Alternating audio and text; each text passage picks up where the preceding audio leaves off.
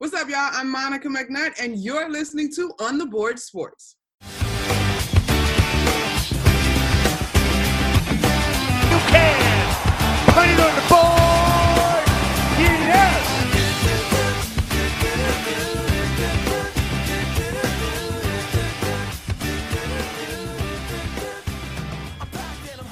And welcome back to another edition of the On the Board Sports Podcast. I'm your host, Sean Thomas, a.k.a. Shawnee on the mic. Happy Friday to all. Joined by my main man, the best co-host in the business, William Chirucci, a.k.a. Will C. Will, how you doing, pal? Hanging in, can't complain. It's Friday, but, we got to make the best out of a bad situation. But, Sean, we are joined. We have another special guest. This is unbelievable how many special guests we've had on over the course of this month. It's been absolutely awesome, to say the very least. But this man is famous and notorious. You'll recognize his voice instantaneously. He has his own show on ESPN Radio. And joining us, he's a Brooklyn native, is the one and only Freddie Coleman. Freddie, thank you for coming on. We really appreciate you. How are you? I'm good, Sean and William. How you guys doing today? We're hanging in. We're doing good. Freddie, man, before we start, how are you? How's the family? How's everyone doing this whole COVID stuff, man? Well, everybody's safe, and as we like to say in the Coleman family, we do the best we can with what we got. And what my dad has always told me is you always have to be adaptable to your situations and make sure that no matter what, everything being taken care of and everybody being taken care of is going to be paramount. So we've been able to be safe. We've been able to follow the guidelines that when we've gone out in public, we make sure we don't take any chances by not wearing a mask, by not using hand sanitizer, and making sure that we're going to be as safe as we possibly can. And even if other people around us don't want to be safe, we run away from them as fast as they can because we do not want what they potentially have and having that infecting us. Right. Absolutely, and especially during this time now, it's just absolutely crazy. Freddie, real quick here, how did you get started in radio? What was the driving force behind you, and did you have any idols at all growing up doing this? Yeah, I was a radio head ever since I was a kid, but honestly, guys, I never thought in a million years that I would be doing radio and being a part of radio and having that as my vocation and having that I was trying to make a living out of it. Because back when I was growing up in New York, radio DJs were just out there in terms of the galaxy. I never thought that I would actually want to be on radio, thought I could even do what the Chuck Leonards of the world did, or the Frankie Crockers of the world did, or the Ken Spiderwebs of the world did, and also Scott Muni and Carol Miller and people like that. They weren't even on the same planet as far as I was concerned. I was on planet Earth, and they were somewhere in another galaxy where I heard their voices and heard their personalities and heard their stories. So I never thought in a million years that I would be doing what my heroes and heroines were able to do, where they got me through so many nights growing up as a kid and listening to radio. I'll never get the first sports talk radio show I ever heard was Art Rush Jr., who was a pioneer in our business that a lot of people don't talk about, and they really should, when he had a nightly sports radio show in WABC when Talk back in the 70s in New York City. I always wanted to be there, but I never thought at any given point in my life I'd be able to do something like that. And so I always get a kick out of it and a blast when I'm able to do and blessed to do 5 nights a week on ESPN Radio nationally. That's great right there, Freddie, man. That's real great. Freddie, I'm a huge fan of your show, Freddie and Fitz. How did that show start, and how is it working with Fitz? Because Fitz is a great dude, and he's a funny dude too, man. Yeah, it's funny because Ian Fitzsimmons was a guest on our show because he's based out of Dallas, and the powers that be thought that we could have great chemistry together, and they were spot on with that because anytime he would come on our show, he was always a terrific guest, and we always had great conversations. And plenty of us said, man, why doesn't Ian have a chance to be on national radio other than doing part-time, which was what he started doing at ESPN Radio. So one of my bosses came to me and said, what do you think about having Fitz as a partner? I said, I think that'd be a fantastic idea, and I think we really have something really special that we could be able to grow and grow and grow on a show-by-show basis.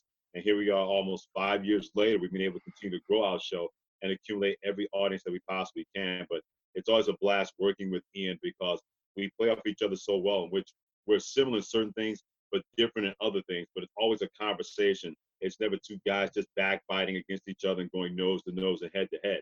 At times you can have a difference of opinion, and there's no doubt about that. We're not going to agree on things at the same time. But you don't have to act like children, immature people about it, and that's something that we don't do on Freddie and Fitzsimmons. That's awesome stuff right there, man. Absolutely awesome. Freddie, I got to ask you this. Growing up in New York, you're a Mets fan. What was it like growing up during that point in time when the Mets are going out there and winning the World Series in '86 for you? Just basically just seeing everything happening, and now with your fandom, with being a Met fan now, what can you say about that?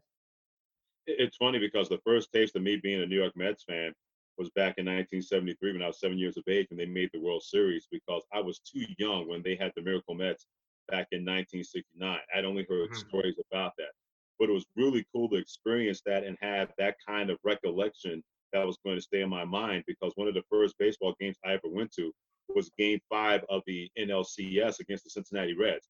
My dad took me out of school to see that game against Pete Rose and the Big Red Machine, and the Mets wound up winning that series in 5 games. And that's when my Met fandom really went on to a different level. And even though they lost the World Series in 1973 against the Oakland Athletics, that didn't change. That didn't diminish me being a New York Mets fan. So being in college and having the Mets win a championship finally for the first time since 1969, the way they were able to do it, being down 3-2 after losing the first 2 games at home in the World Series, and what happened in Game 6 and Game 7, even though I know that's a Yankees town, there's absolutely no doubt about that. It's always going to be a Yankees town in New York. I firmly understand exactly where our lane is going to be. But my fandom for the Mets never dissipated. Believe me, I wanted to strangle that organization more than a couple of times for breaking my heart. Doesn't mean I'm never going to stop being a Mets fan, no matter how much they just bring me through the shard glass and also the muck and mire to continue to be a Mets fan. Freddie, I am a long-suffering Mets fan just like you, so I've been through it all, man. I've been through it all. Speaking of Major League Baseball, Freddie, I was listening to your show the other day, and you had a take saying that you don't think they'll be able to play in 80 games, that they can maybe get a solid 60 games in. How optimistic are you that they can be able to get 60 games, 70 games, and 80 games? Well, I don't know about optimistic. I think I'm more cautious than ever before, and especially when it seems that this salary thing, 50-50 revenue split, does not seem that's going to dissipate anytime soon. And if you're Major League Baseball, it may be late May right now, but July 1st, July 4th is going to hit here pretty quickly. And are you going to put your sport in a situation where too much time is going to elapse, and all of a sudden you're going to play winter baseball? That's not going to be good baseball at all. You're not doing yourselves any favors. You're not doing your sport any favors. And I thought it was interesting what Ken Rosenthal of Fox Sports had to say. He said, Major League Baseball can't afford that 18 months of not having a sport. You're going to completely send your sport back at least 5 to 10 years in terms of young fans, in terms of attention. And also, if you're Major League Baseball, when it seems like you're on a little bit of an upswing, why do you want to take 3 or 4 steps back? Because you, as a Major League Baseball, as an organization, and the Players Association cannot agree on some type of compensation to make sure a league is going to get played and a league is not going to miss out on a year. So I still don't believe. They say they can get 82 games in. I'm not buying that. I think the most they'll get in will be 70 games, and then they'll have a full postseason. And I still wonder about that, because how much time are you going to allow these players to have to really get in shape, have the thing, be around a place with no fans, and think that's going to be quality baseball? There's still way too many answers out there that baseball has to answer the questions. And right now, we don't see those answers anywhere, in my opinion, in Major League Baseball getting back on the field. Right. What timetable do you see baseball coming back? If it does happen, July 4th, would July 4th be a date for you? What would be the date in Freddie Coleman's mind? I guess if they don't have baseball by July 15th, then I don't think they're going to have a season, because at that point, what you're having is a college baseball season. And how's that going to be worthy when it comes to Major League Baseball and their players? So if we don't have any kind of plan in place by about June 8th, maybe June 15th, then Major League Baseball and also the fans of Major League Baseball like myself are really going to be worried if there's going to be a season. If we don't hear anything by the middle of June, then there's no way they're going to be able to start the season July 1st or July 4th. Then you may have to think about starting in the middle of July and maybe the beginning of August. And at that point, now you're in a time-constrained situation if you're Major League Baseball. So if they're going to get this going, if they're going to have a season, they better get their heads out of that you-know-what and come together and find some common ground to make sure we're not going to have a lost baseball season in 2020. That's very, very true there. Freddie, as we saw over the past 5 weeks, the MJ doc, The Last Dance, everybody is giving its the 2 thumbs up, 1 thumbs up. But we're starting to see now Grant to start to say some things, and Scotty isn't too thrilled with some of the things. What was your overall take on what we saw over the past 5 weeks? Well, I don't know why anybody's surprised that Michael Jordan told the story the way he was going to tell it, because he was the one that allowed the access to make sure the Last Dance was going to be possible over a 10-episode arc. So, and I get if you're Scottie Pippen that there were things that happened with you that you believe you weren't portrayed in the best light. But if you're Scottie Pippen, you were the one that decided not to play in the 1.8 seconds, the final 1.8 seconds in that Game 3 playoff game against the New York Knicks back in 1994. You were the one that decided to sign that contract for 7 years and $18 million. So don't get on Michael Jordan in The Last Dance and that whole docu-series for putting the truth out there that everybody already knew. And I get if you're Horace Grant. Nobody wants to be called a snitch. And believe me, I thought Horace Grant played his response perfectly. He didn't do it during The Last Dance. He waited until The Last Dance was over, and even a day after The Last Dance, meaning on a Tuesday instead of a Monday, because we don't have a Last Dance episode 11 and episode 12 coming up this weekend. And also, Michael Jordan is not going to clap back at him because Michael Jordan is done talking. So he played that perfectly, saying, you know what, I was portrayed wrong in terms of being a snitch. And yeah, Michael Jordan and we would have had to move some furniture around and things really got heated. But that's what a docuseries, a compelling docuseries, is supposed to do. Everybody's not going to be on board with what Michael Jordan had to say. I would be stunned if that happened. But the fact there was so much discussion about it, especially with no live sports being out there, Sean, that's why I don't give it 2 thumbs up. I give it 3 thumbs up because it did what it was supposed to do. It brought Michael Jordan into a different light. We saw Michael Jordan that we never thought we would ever see inside and outside the NBA. Other compelling characters, bad or good, were able to be a part of that Last Dance docuseries. So there was no downside to that if you are a viewer, whether you are a Michael Jordan fan or not, or a hardcore basketball fan or not. Very true. Very, very true right there, Freddie. And you were right there just about in that, just watching the games and just seeing it all. Did it bring back any memories for you? William, it brought back great memories. Even though as a Knicks fan, I should be morally opposed to giving Michael Jordan the Chicago Bulls any kind of love because they tortured my Patrick Ewing-led New York Knicks teams during that time. But I've never been a person that's going to diminish greatness, because when you have greatness as a player, greatness as a team, even if it's against your team, you should really embrace that. That's why I've never had that kind of anti-love for Tom Brady. I would never say, man, how dare he? That's 20 years of being one of the best quarterbacks, if not the best quarterback in the history of the National Football League. Even though he's tortured my team, the New York Jets, so what? I always want to appreciate greatness. So I appreciate the Michael Jordan Chicago Bulls teams. I appreciate the Los Angeles Lakers teams at the beginning of the 2000s. I appreciate the Dallas Cowboys teams when they won 3 championships in 4 years, because you never see greatness coming, especially in a dynasty kind of format. But when it happens, even if your team is the victim of it, you should really appreciate that. So a lot of that going back in time and seeing how Charles Smith got blocked 3 times in the space of 3 to 4 seconds in Game 5 of the Eastern Conference Finals back in 1993. What the Chicago Bulls were able to do with so many great players did not get a chance to win the ring because of that team. I embrace that greatness and appreciate that greatness, no matter how much I was suffering as a New York Knicks fan when the Chicago Bulls were doing their thing.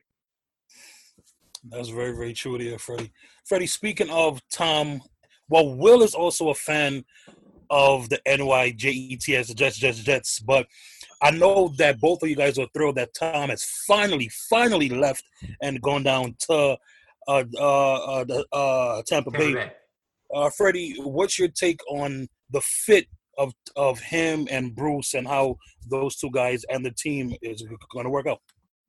Well, Tom Brady can fit anywhere. You give him any kind of offense and allow him to have some input, you're going to have a terrific offense. And they have the kind of weapons down there, not just Rob Gronkowski being part of Tampa Bay Buccaneers, but they got Michael Evans who can do some things. They got Chris Godwin who can do some things. They got one of the better play callers in the last 10 to 15 years in the National Football League in Bruce Arians. But the one thing that Tom Brady has given Tampa Bay that they've never had in the history of that organization is a team that people want to see play on TV. Even during their Super Bowl years, nobody wanted to see the Tampa Bay Buccaneers play on TV. They weren't that team that was going to be top of the mind awareness for plenty of people. And you can clearly tell the effect that he's had regarding NFL fans, because 9 out of the top 10 jerseys are Florida teams. 4 of the top jerseys are Tom Brady in different uniforms of Tampa Bay Buccaneers. I can't remember that happening in the history of paraphernalia when it comes to the National Football League. So Tom Brady seems to be the kind of water quarterback. What I mean by that is he's going to be able to meld and mold himself and fit no matter what kind of situation is going to be there. So with all the success he had dealing with the Patriot way and Bill Belichick and winning 6 championships and making 9 Super Bowls, he's not just going to fall apart or fall by the wayside just because he's with a new football team. If anything, this not only gives him a different kind of energy, maybe even a better energy to continue, but also more motivation to show people the reason the Patriots won was because Bill Belichick needed me to make this work more than I needed Bill Belichick putting that Patriot way in place. So I can't wait to see exactly how that's going to come about with him in Tampa Bay, giving them that kind of energy, giving that kind of cachet, and being together with Bruce Arians in the offense. I believe is going to be really, really good in Tampa Bay. Now, the opposite end of that is the New England factor right now, still in the AFC East, and they still have to deal with Buffalo, who might be a division favorite. Miami's a rebuilding team, but they could still go out there and surprise people after the draft that they had and the offseason that they had, adding expatriates with Brian Flores, expatriate. And then you have our Jets, okay? I'm a diehard Jet fan. You know how it is with the losing, okay? Year in and year out with this team. But realistically, to talk about New England right now, what do you see Bill Belichick and company doing here? Does Jarrett Stidham become the face of, quarterbacks in New England? What's your take on that? Sleep on the Patriots at your own peril, because anytime that people disrespected the Patriots, they always seem to rear their ugly head and not just surprise people, really put it in their faces. Because Bill Belichick, Tom Brady is the most motivated player to show people that he was the reason or the main reason why the Patriots had that success. Bill Belichick wants to show everybody that the Patriot way is better than any player or bigger than any player. So I would never, ever count on a Patriots team, no matter who's playing there, as long as they got that guy being the head coach of Bill Belichick and having the kind of expertise that he'll bring to the table. Yeah, Buffalo should be a prohibitive favorite going into the division this year. There's no doubt about that. The Jets should be better providing they work things out. Jamal Adams, you have to hope that black cloud does not carry over. They're not able to trade him, or if he doesn't get that new contract. And the Miami Dolphins made a lot of great moves in the draft and free agency, and they were playing really well down the stretch. But that team outside of Boston, I do not sleep on that football team. I have seen time and time again where Bill Belichick has made a lot of people look like fools when they think that the Patriot dynasty was at its end or the Patriots were not as good as people were making them out to be. That's a team that you never, ever take for granted, because a team way too many times, they made people look really, really stupid by doing that and having that kind of mindset with the Patriots. Guys, stick with the Jets here for a second. You mentioned Jamal Adams, the contract impasse, everything like that going on. What's going on as far as, what in your mind, with Jamal Adams and just basically the whole contract situation? Well, when you have a coach in Adam Gase, we know that he's going to be a quarterback guy. And Sam Darnold's going to be treated better than anybody else. That goes for any NFL team. But you have a guy, Jamal Adams, that has balled out for your football team ever since they drafted him, a guy that wants to be a part of this organization. And I get it. It is business. You want to make sure that a contract is going to be equitable for both sides. But why would you want to alienate or potentially alienate a guy like that has been really terrific for your franchise? Yeah, he's had some moments where he's had some immaturity. The guy's not 30 years of age. Those things are going to happen. But it's not something that should keep you from saying that's a guy that we want long term. To me, this is not a Joe Douglas situation with GM. To me, this is an Adam Gase situation. This is Adam Gase saying, I'm not going to let Jamal Adams believe he's that important. Hey, Adam Gase, he is that important. You got a guy that made a Pro Bowl, that has played at a Pro Bowl level ever since he's been in the National Football League. Why would you want to have that guy feel that he's not appreciated or deserves to be appreciated for what he's done for your football team on and off the football field, where he's represented the New York Jets in a great fashion? So this yardstick measuring contest, it never, ever ends well for the organization that allows a player like that, still in his prime and not close to his prime, to go somewhere else. And if a team is out there thinking, man, the Jets don't want him, we'll pony up for a guy like that because he's going to make our team better. You have a chance to keep that guy and keep your team and improve that team, but yet you're going to potentially alienate him because of a contract impasse. There has to be a better way to have contract negotiations if you're Adam Gase and the New York Jets, because this is not the way to go about it, in my opinion, where you're going to be on opposite sides anyway, but it shouldn't be that kind of adversarial mentality going on between the Jets and Jamal Adams, their safety. Well said, Freddie. Well said. Freddie, to stick on the National Football League, Dak Prescott. Rumors are that he turned down 5 years, $175 million. There's people that think he's worth that much. There's people that are crazy to think that he wants that much. How do you see that situation playing out? Because it seems like Dak is willing to play hardball until this thing goes the full length. They're going to work it out because the Cowboys know that Dak doesn't want to go anywhere. Dak knows he doesn't want to go anywhere. And the Cowboys know that Dak knows that. So they're going to work this out. Even if he signs a franchise tag, that means he makes $31 million. I think Dak Prescott can find a way to go to the grocery store and be okay by having only $31 million being made for a one-year period. So they're going to work this out. And whatever rumors are out there about what Dak wants, Dak has seen what has happened with Carson Wentz of Philadelphia, with Aaron Rodgers of Green Bay, with Jared Goff of the Rams. All those guys got 4-year deals and guaranteed contracts for at least $98 million. You have Russell Wilson, same category. He had a 4-year deal, $140+ million, $108 million of that in guaranteed money. That's why he just wants the 4 years, because he's believing that money is going to be there for a contract situation. I'm going to get the most guaranteed money out of that. And then by the 5th year, if the salary cap is a little bit better and I play the way I believe I'm going to play, then guess what my price tag is going to be? This deal works a lot better in terms of the Dallas Cowboys than not having signed a 1-year franchise tender. Because what if he goes out there $31 million and he leads your team to a Super Bowl? Then you're really going to have to pay Dak Prescott a lot of money to make sure that that's going to work. So if you're the Dallas Cowboys and Dak Prescott, they're doing the right things. The Cowboys keep putting their name in the paper.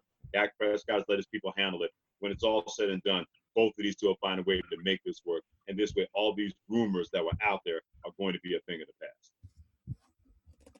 Very, very interesting right there, especially with this whole, Andy Dalton going over there and having to, deal with the possibly having to deal with the starting spot. You're almost like, with our, I hate to keep on bringing up the Jets again, but almost like Sanchez and Tim Tebow back in 2012. But that's whether here nor there.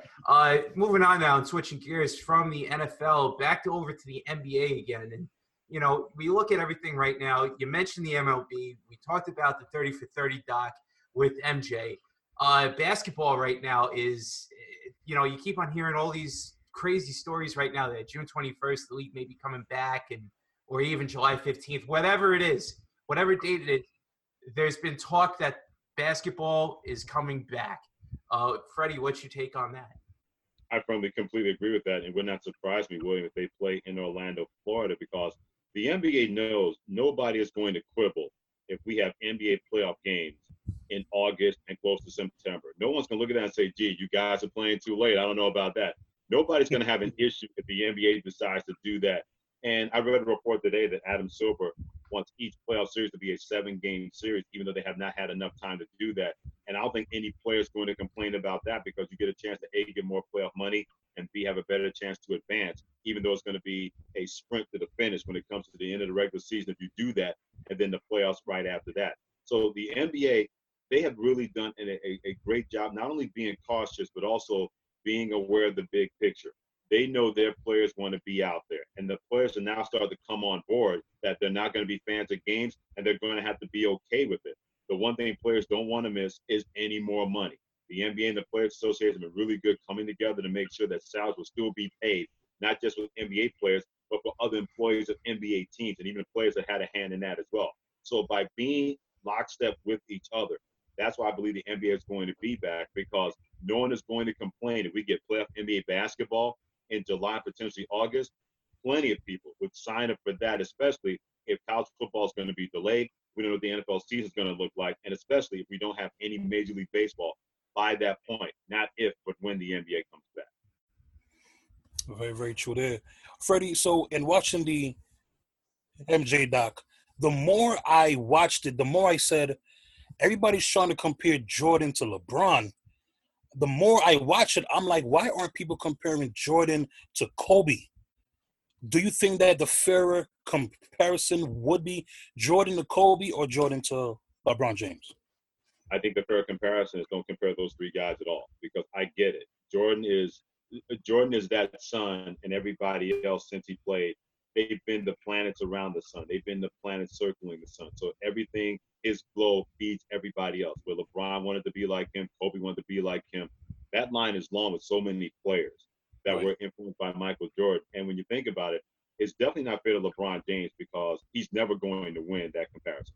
It's definitely not fair to Kobe Bryant because Kobe Bryant, Sean, is never going to win that comparison. But I think it also is unfair to the legacy of Michael Jordan because we keep always, every time somebody is great, you keep trying to find the second this or the third that. How about Michael Jordan was not the second anybody? They tried to make me the second Dr. J before they get rid of that whole conversation regarding him. LeBron is the first LeBron. Kobe is the first Kobe. Michael Jordan was the first Michael Jordan. And so I get it. It's hot take land and people want to do that and get people riled up. And I've never been a part of that slave to the moment mentality when it comes to who do you think is better. I really don't care because you're comparing athletes from different eras and trying to make that work just to fulfill your argument or your agenda, whatever that is. But it's not fair to LeBron to have these kind of comparisons. It's not fair to Kobe to have these kind of comparisons. And it's definitely not fair to Michael Jordan because those guys were influenced by him.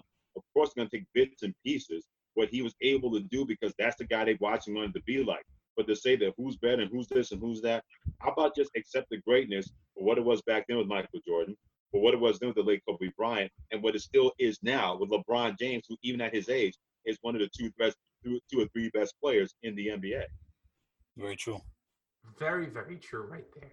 Sticking with the NBA, just to get back to the playoff format here with basketball, everybody knows that the Lakers and the Clippers are the favorites coming out of the West, and the East is wide open. But now, with this whole COVID-19 situation happening, it's more than wide open than it has ever been before. Who would be a quintessential favorite, or if there could be like an upset of brewing in that case for you, Freddie? What team might that be? Yes, I still place my faith in the Los Angeles Clippers because they have the coach, they have the defense, they have the players, they have the mentality. I still would place them, even though the Lakers had a better record in the regular season before everything got stopped. I still place them. But two teams I really look at that could really upset things.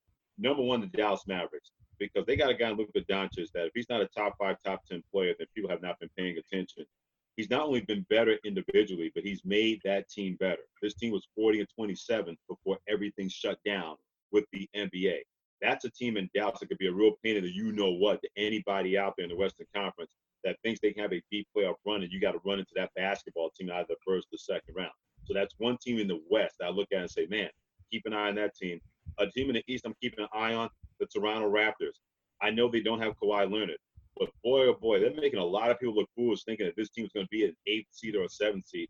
They have really been the kind of basketball team that looks at everybody and they said, remember, we were good before he got here. We were a top team in the East before Kawhi Leonard got here. And yeah, he made us a better basketball team and a championship basketball team. But they haven't exactly gone into the weeds ever since Kawhi Leonard decided to go to the Los Angeles Clippers. That's the kind of team that, in my opinion, even compared to Milwaukee or Philadelphia, has more motivation than anybody in the East because they want to show people, you guys keep forgetting that we were a close to 60-win team a couple of times, a couple of years with many cases coach before Kawhi Leonard joined up and made us a championship basketball team. So those two teams could be a real threat that nobody's thinking about when you got Dallas on one side in the West with Luka Doncic and Toronto Raptors in the East with motivation to show people they can be as good, if not better, without Kawhi Leonard in the Eastern Conference. That's a good take, Freddie. That's a good take. Freddie, I hate to do this to you, but I have to do it. We got to talk about your beloved Knicks. Are they still beloved? Freddie, what is it going to take to get the Knicks back to where they once were? Because it seems like they've swung and missed so many times. What in your mind is it going to take for the Knicks to get back to those 90s Knicks and just the great days of that team? Well, 3 things. 1, prayer. 2, holy water. And 3, a time machine. That's the only way you're going to have that happen with the New York Knicks. And I want to believe that they finally have been able to get sort of the train back on the track and going into the right direction. I'd like to hire Scott Perry as a general manager. He's still going to stay on board. And I clearly understand you bring in the former agent that has a lot of cachet with players. But it comes down to that if you're the New York Knicks, you got to do a better job of making decisions. I like the draft choice of R.J. Barrett. I think he's going to be a really good player. But what kind of coach are you going to bring in that's going to make those players better? Are you going to go with a retread guy in Tom Thibodeau who has burned out players and he can be too tough on younger players, even though he's had success when he did with the Chicago Bulls and at times the Minnesota Timberwolves? You find a young, hot assistant with part of a staff of somebody else and build that way. That's the kind of decision I want to see the New York Knicks are going to make, because they have pieces that they can build around, and if you draft properly and make the right kind of free agent moves, then you're building something with the New York Knicks. But you got to have the right guy as your head coach. Is that guy Mark Jackson, a guy who I know would love to be the head coach of the New York Knicks? I think he would be perfect for younger players. We saw what he did with Golden State, making Steph Curry and Klay Thompson better, along with Draymond Green drafting him before Steve Kerr came along and really took the Golden State Warriors to another level. So that's the most important decision that the New York Knicks are going to have to make. It's not so much about players. It's about finding the right coach who can coach them up better, and then having the right kind of people that can be great player evaluators. All great organizations have those guys or those women that know how to spot talent and know how to find the right fit for players. Look at the Toronto Raptors. They are the model for that, because Pascal Siakam, nobody was talking about him. They believed in Kyle Lowry. They kept him. They traded for Marc Gasol. They've been really, really terrific at finding players that nobody thinks about and turning those players into stars when they get around their coaching staff.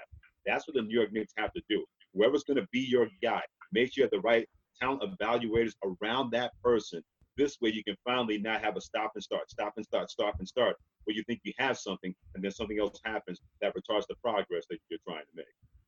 Freddie, and that's a good point, because Toronto is the perfect team. Nobody knew who in the world Fred VanVleet was. Right. Now Fred VanVleet is hitting some big-time threes in Game 6 to win them that ring. So that's a very, very good point. Will? Freddie, earlier today we found out the passing of the great head coach, Jerry Sloan, one of the all-time great coaches in NBA history.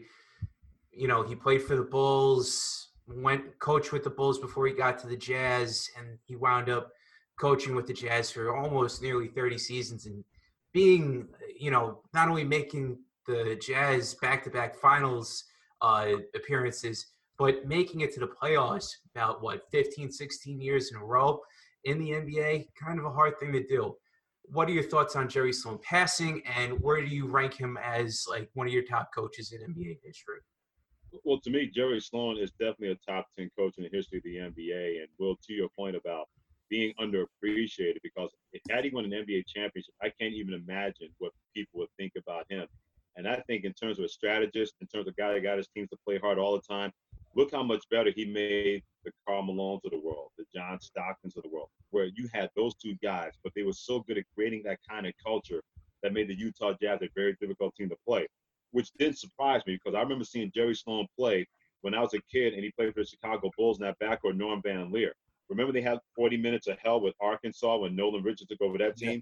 When you played the Bulls and you had to play those two dudes in the backcourt, that was 48 minutes of hell in the NBA, because those two guys did not back down. You had Jerry Sloan on one side and Storm and Norman Van Leer, his backcourt mate, on the other side. They were just in the wrong era, because that's when Kareem Abdul-Jabbar was with the Los Angeles Lakers, so you had to deal with that team all the time. They had the Golden State Warriors with Rick Barry. They won an NBA championship. You had the Seattle Supersonics, where they had Gus Johnson, John Johnson, downtown Freddie Brown, Jack Sipping, and those guys.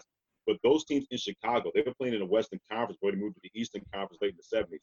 They had two terrific backcourt players. They had Chet Walker, an underrated power forward. They had Butterbean Bob Love, who was like one of the original small forward kind of scorers. They were just born at the wrong time. But anytime you played that basketball team led by Jerry Sloan, they were going to give you 48 minutes of hell whether you wanted it or not. And that's exactly the kind of team that he coached with the Utah Jazz. You may beat them, but they were going to take years off your life when you had to play somebody else, or if you beat them in a series. So that's when I'm always going to have that great memory. And that's always going to make me smile when it comes to Jerry Sloan. He never left something that he said to himself, man, I didn't leave it out on the floor as a player, as a coach. And that's all you can ask of anybody. Even if you don't get it, you always got that from a guy like Jerry Sloan. That's well said, Freddie. Well said. Very well said. Freddie, May is such a great sports month. You have the playoffs in the NBA, the NHL, and baseball is going, so on and so forth. Is it difficult when you go into work and you're doing your show to not have the normal things to talk about at this time of the year? Like, is it kind of pulling here, trying to find things to actually speak about when you don't have the normal stuff that is supposed to be going on? Well, Sean, it sucks like a vacuum cleaner, to be completely honest with you, because normally around this time, we're talking about the Stanley Cup and the great run to in the NHL playoffs or the NBA playoffs going on, or Major League Baseball getting started, or even thinking about we didn't have a Kentucky Derby this year. The Belmont would be raced before the Kentucky Derby. MLS would be getting started. The WNBA would be getting started. There will always be so many things that you had discussions. But the one thing that we've been able to never forget is that people want to hear about storylines. And think about the storylines that we've had since COVID-19. You had Tom Brady going to Tampa Bay. That was a storyline. You had Rob Gronkowski come out of retirement and join him in Tampa Bay. You had The Last Dance with Michael Jordan. You had college basketball and college football being affected in terms of what's going to happen in terms of this pandemic affecting financial baselines when it comes to athletic programs, how many sports are going to be cut. You mentioned The Last Dance. We had that playing that conversation where, for me, a lot of people who heard about the fuss by Michael Jordan had a chance to see that firsthand if they weren't alive like I was to experience that firsthand. So that was pretty cool from that standpoint. So there've always been storylines that we were always going to able and find any way to supplement the live action that was going on. But now they've become front and center. So if anything, our creative processes are always pretty good. I believe they've gotten even better because it better be better. You can't just rely on fan reaction on Twitter or phone calls. You're going to have a very, very long show in a short amount of time if you're able to do that.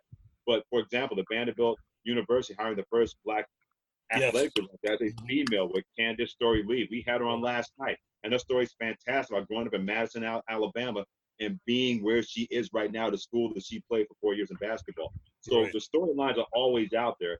I think plenty of storylines that usually get lost because of live action have come to the forefront, and I think we've done a pretty good job finding those stories and letting everybody else know about those stories. That's interesting right there, Freddie. And you mentioned the Stanley Cup playoffs earlier in what you were saying.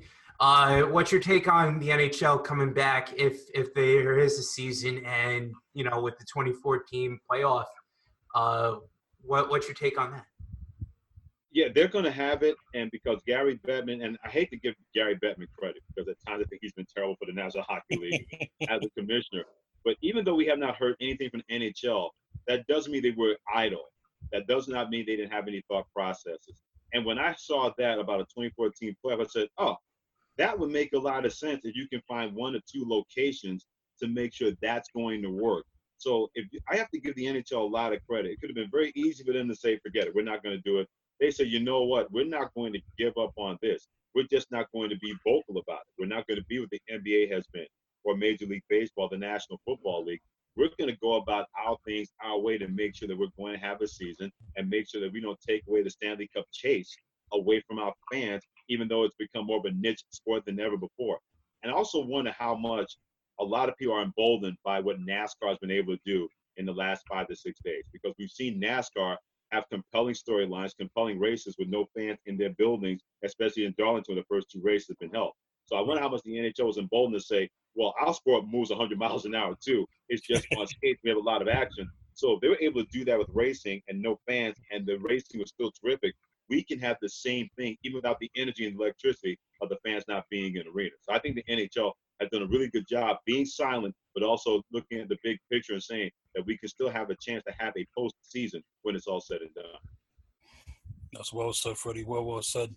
Freddie, my final question for you is, obviously we've been home having to cook and make meals and meals and meals. What restaurant or what meal are you looking forward to the most when we're allowed back and outside? Is it a steak? Is it any meal that you're just looking forward to once this whole thing breaks, that you could just go out with friends, family, and enjoy? I'll tell you what, we have a place not too far from where we live called, and all the time there's a great rib place called Chris's. And the minute that's open again, where you can sit down at a restaurant, even if it's outside, their rib plate, their macaroni and cheese is to die for. So that's definitely one place that I can't wait to see and wait to be back up. There's another place not too far in the next town called the Pig Rig that my wife and I have never been to. We've been dying to get there. There's a theme here. If it involves a pig being slaughtered, then I'm raising my hand from that standpoint. So those are 2 places, Smoking with Chris in our town where I live at, and the Pig Rig, because that even though we have Mission Barbecue and they're really good, but those are homegrown places, Smoking with Chris and the Pig Rig, that we can't wait to sink our teeth into whenever we get that opportunity when this thing slows down and we feel comfortable eating outside. Because eating inside, my wife Denise and I are still not comfortable with that. At least not right away. Right. Freddie, this is my final question. It's a two-part question, okay? The first question here is, you're from Brooklyn. We know that pizza reigns supreme here in New York. The hot dog reigns supreme. What would be like your go-to New York food, number one? And then number two, what was your, growing up or even up to now, what's been your favorite sports memory? To answer the first part of your question, anything New York related would be my go-to food. But I tell you what, there are two things that I miss that are my go-to New York foods. Number one, definitely pizza. I don't get a little thin slice, get some pepperoni here, some sausage there. You give me that, at that point, get out of my way and look out. But another thing I really miss, a Jamaican beef patty from a Jamaican restaurant in New York. You give me a chicken beef patty or a chicken patty or a beef patty with the spice with it as well, some pineapple soda, I am good to go. So I miss both of those things when it comes to New York food. That's my go-to food. That's number one. Number two, my favorite sports memory is the first sports memory I can ever remember, where my mom and dad took me to see Grambling versus Morgan State at the old Yankee Stadium. And for those who don't know, Grambling football, historically black college football, was massive in black communities. And especially when you had two teams, one well below the Mason-Dixon line in Grambling, Louisiana, and Morgan State in the state of Maryland, where they were fierce rivals. Everybody talks about Ohio State, Michigan, Notre Dame versus USC, Alabama versus Auburn. But for people who follow black college football, Grambling, Morgan State was it. And I'll never get my mom and dad taking me to that game. I'm maybe three and a half years of age. And I just looked around and saw all these black people in one place watching a football game. And I said, this is fantastic. I didn't think that many black people were on planet Earth. But having a chance to see and hear the bands and watch the action on the field, that is something that's always been burned into my mind. And I think even at that young of an age, that's when I really became a sports fan, and sports started to really become that kind of importance in my life, where I wanted to watch a game. I wanted to see a sports update. I wanted to see a sports report. But I'll never get being on the shoulders of my dad, walking in the Yankee Stadium with me on his shoulders, and just seeing the two teams on the field, and Eddie Robinson on one side and the bands on the other side going back and forth. Drumline had nothing on this day involving Grambling State on one side and Morgan State on the other. But it was really cool seeing two historically black colleges and so many people dressed to the nines for a game like that. That's a memory that has always been burned in my memory, and I'll never, ever forget it. It's awesome. Freddie, I'm like you. The first ever football game that I saw up front, Grambling and FAMU, like years ago. Grambling and FAMU. 100. Right, exactly. So when it comes to the whole playing of the bands, you are right. They have nothing on that film. The bands are so great. So, Freddie, man, thank you for taking some time out. We appreciate you. Before you go, how do the people follow you on social media? On Instagram, you can hit me up at Coleman Experience, and on Twitter, you can hit me up at Coleman ESPN. I'm always available. If you keep it clean, we do something. If you keep it dirty, that mute block button is pretty strong with my right hand. So I'm letting people know about that. Hit me on Twitter at Coleman ESPN and on Instagram at Coleman Experience. Freddie, awesome. Freddie, thank you so much, and continued success, and stay safe, pal. Thank you so much, man. My pleasure, Sean and William. Had a blast, my friends. Let's do it again soon. All right, Absolutely. Freddie. You're always welcome back on. Thank you. All right, that was Freddie Coleman of ESPN, host of the Freddie and Fit Show, weeknights 9 to 12. Well, Freddie's one of my favorite guys, man. A great host, has a great show. Awesome job, man. Freddie is real good people, man. Absolutely. And not only that, Freddie's one of the more genuine people you'll ever want to meet. You know, just going out there, just learning about him being a Jet fan, Met fan, you know, Knicks fan, the heartaches of being a Knicks and a Jets fan, just absolutely unbelievable. But you know what? Hey, it's what makes the person. The losing may make the person into something great. So, and you got to see it. So, Freddie, absolutely wonderful job having him on. Sean, kudos to you for having him on. Thank you for that opportunity. Really appreciate that. No doubt. Well, any final thoughts, pal? No final thoughts here. Just want to wish everybody a happy and safe Memorial Day weekend. And, you know, for, like I said before, for every essential worker out there, just, you know, stay safe. God bless you guys. Unfortunately, there's going to be a new normal, but, you know, We don't know when that's going to be, but until then, for every essential worker out there, God bless you guys. Cop, fireman, doctor, nurse, EMT worker, grocery store worker, construction worker working on infrastructure, important infrastructure. Thank you. And even the postal worker as well. Stay safe. God bless you guys. Enjoy the weekend coming up. And yeah, that's all I got. All right, well, and no final thoughts for me. Just want to thank Freddie Coleman for coming on again. So, for Freddie Coleman and for my favorite co-host, William Trucci, a.k.a. Will C., I'm your host, Shawnee, on the mic, signing out on the Board Sports. Be safe and happy Memorial Day weekend to all. Peace.